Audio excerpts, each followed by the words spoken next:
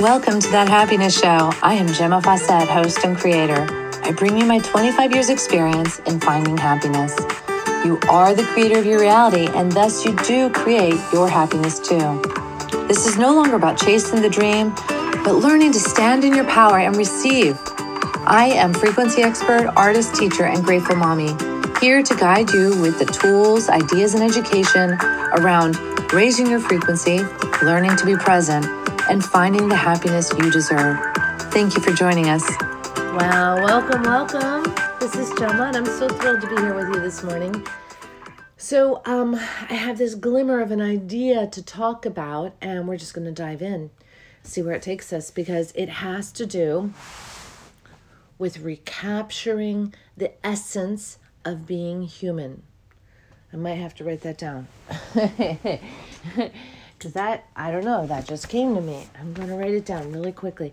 Recapturing, here I am writing, I'm a slow writer, the essence of being human. Okay, I got to write that down because it's really amazing. And, all right, so what am I talking about? Well, I'm talking about the fact that we got so comfortable in our cozy houses, driving in our lovely cars, on our lovely roads, to our social jobs, coming home and doing the same thing over and over and over again. And this conditioning we thought was okay because guess what? We were doing what we were supposed to do, all right? And we would get anxiety if the job wasn't up to par for the expectations of our families or us, and we would change jobs to find that perfect job, and that would be the stress in our lives. But what if the true stress was never about the wrong job or the wrong partner or the wrong town to live in or not enough money? What if the true stress was that you were not living in your fullest potential self? Now, when I say fullest potential self, for many of you, you get the idea like, I'm not making enough money, I'm not with the best person, it's not the house I envision myself living in, or I'm not living in a house at all, I'm living in an apartment. That's not what I'm talking about. I'm talking about being fully authentic. That is what I'm talking about. Because that fully authentic you will bring into the scope of your reality all of the other. The people, the partners, the money, the opportunities. It will bring it in. But what does this fully actualized person look like? This fully authentic person, what do they look like? They look happy. They look fun. They look like children. They look like mature, responsible, having a great time 5-year-olds. That's what they look like. So and when I say 5-year-olds, I'm talking about healthy children, not traumatized or abused children. So, this is just so wild. Like, how do you get back there? Well, you remember the freedom to be 5. You didn't worry about money. You know, animals don't worry about how they're going to eat. It doesn't mean that money won't come. People, you've learned all the skills to work this environment. Now you have to reactualize yourself. You have to go back into the essence of being human, which is really what your small children are like thriving in, because they're just back in their human bodies and they're living high. They're your 3-year-olds, they're your 2-year-olds, your 4-year-olds, they're running free. So they are so much more close to that inspired action. They just go with it. You know, the shiny ball syndrome.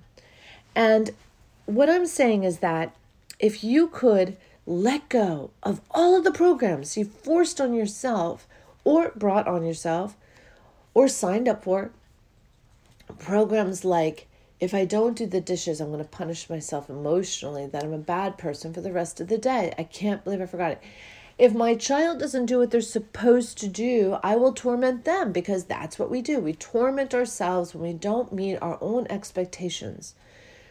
What if you didn't have any sort of expectation other than to be present, other than to be available for that God source energy to come through you and light you up, to feel in this present moment? Like, I got to see frog eggs in my tank. It was for a very short time. It was the best escargot my little fishies have had in a long time. But I got to witness it because I was present. I get to witness a lot in my fish tank because I show up at the right moment.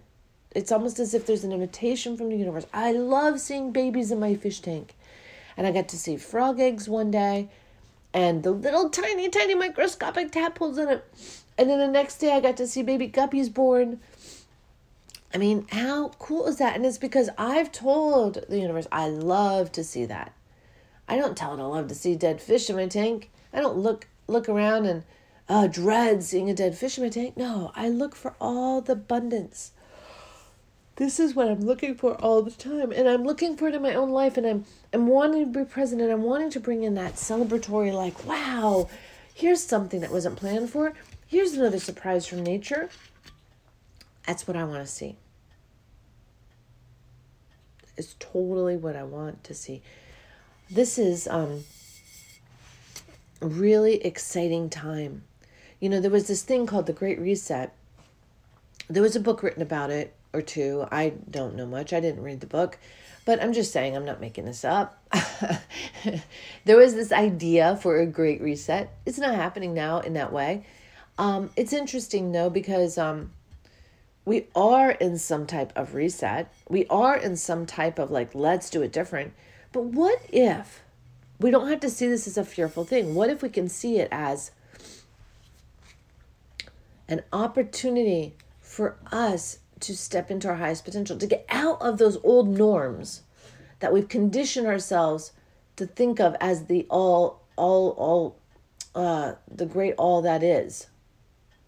I'm on point. I went through school. I got a career. I got married. I had children. I'm lining myself up for retirement. That isn't what we are meant to be doing here. I am winging this, people. I'm getting the information as I go. What if what we were meant to be here was children? What if we were meant to create? What if we were meant to notice what was lacking around us and to be the great bringers of it? And for some of you, this is small stuff. And for others, like, I love solving problems. I love it. I thrive on it. I light up when someone says, hey, could you help me with this? Like, I'd like to figure this out, or I'd like to find a solution to X. And the best relationships I have are ones where I co-create solution. The more we open up, the more the solution can be co-created. But if we're not even having opportunities to find solution, because we lived in a society where you could just pick up your phone and order something. No solution necessary. That's the extent of it. Or find this product, or, what if it wasn't just about hiring someone to do something or buying something? What if it was more than that? What if it was using these things to be more present? But we're not. We're using these things to be less present. I hire someone to mow my lawn. I don't have to do it. I don't have to paint my house. I don't have to feed my fish. I don't have to walk my dog. What if you were meant to be so present that walking the dog was your morning meditation? And what if you knew how to follow the bouncing ball of co-creativity? Oh, that is so good too. The bouncing ball of co-creativity, because I love that. I love that bouncing ball. I love what's next. And all I hone into when I am doing the co-creating with God Source Energies, I just hone into the next step for me. I don't need to know the big picture all the time. I don't need to know the next 10 steps. That's ludicrous because those next 9 steps don't operate in this now moment. They're not the present moment work. So all I need to know what's right now and do it and do it. And this is what children do. All right. When I say be like a child, I'm saying, what is your inspired action for this moment? Now do it. Now do it. And you don't need to know the end all. You don't need to have a mental understanding sometimes for the inspired action that you're doing. It is that thinking that can do so many people in. Because I used to stand in my house 30 years ago when I bought my house with my first husband. He would stand in a room and say, okay, I want to do this, but in order to do that, I have to do this. In order to do that, I have to do this. And he was trying to go all the way back so he wouldn't screw himself over starting something and then not being able to move forward because something was in his way. Now, that is all sounds good, doesn't it? Sounds practical. But the thing was, because he wasn't co-creating and God wasn't involved in that process, it was him and his brain. I think they call that mental masturbation. Because of that, he would stand there for 2 hours. And this was a very capable person thinking about it and not getting started.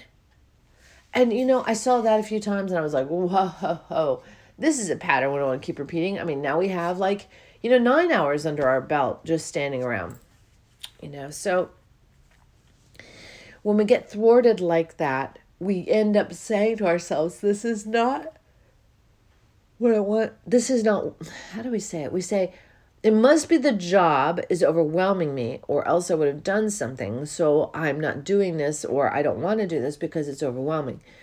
What if in reality, it was the mental masturbation that was overwhelming and you got to cut that nonsense out and just do. Just do. I am a doer. I am just going to dive in and do something. And then what happens is as I'm doing it, the problems show themselves and I tackle them as I go. And I tackle them because I love finding solution. I love finding solution. I'm not even going to say the problems, but because for me, they're not problems. They're just like the next, player on the field, and I'm going to recognize that they're there and recognize what they're bringing to the game, and I am going to create solution around that. Creating a solution. Children do this effortlessly until they, bang their heads and all. But they do have a knack of always finding a solution. Even if they cut themselves, what is the solution? Mommy's the solution. A Band-Aid's the solution. A good cry is the solution. A change of direction.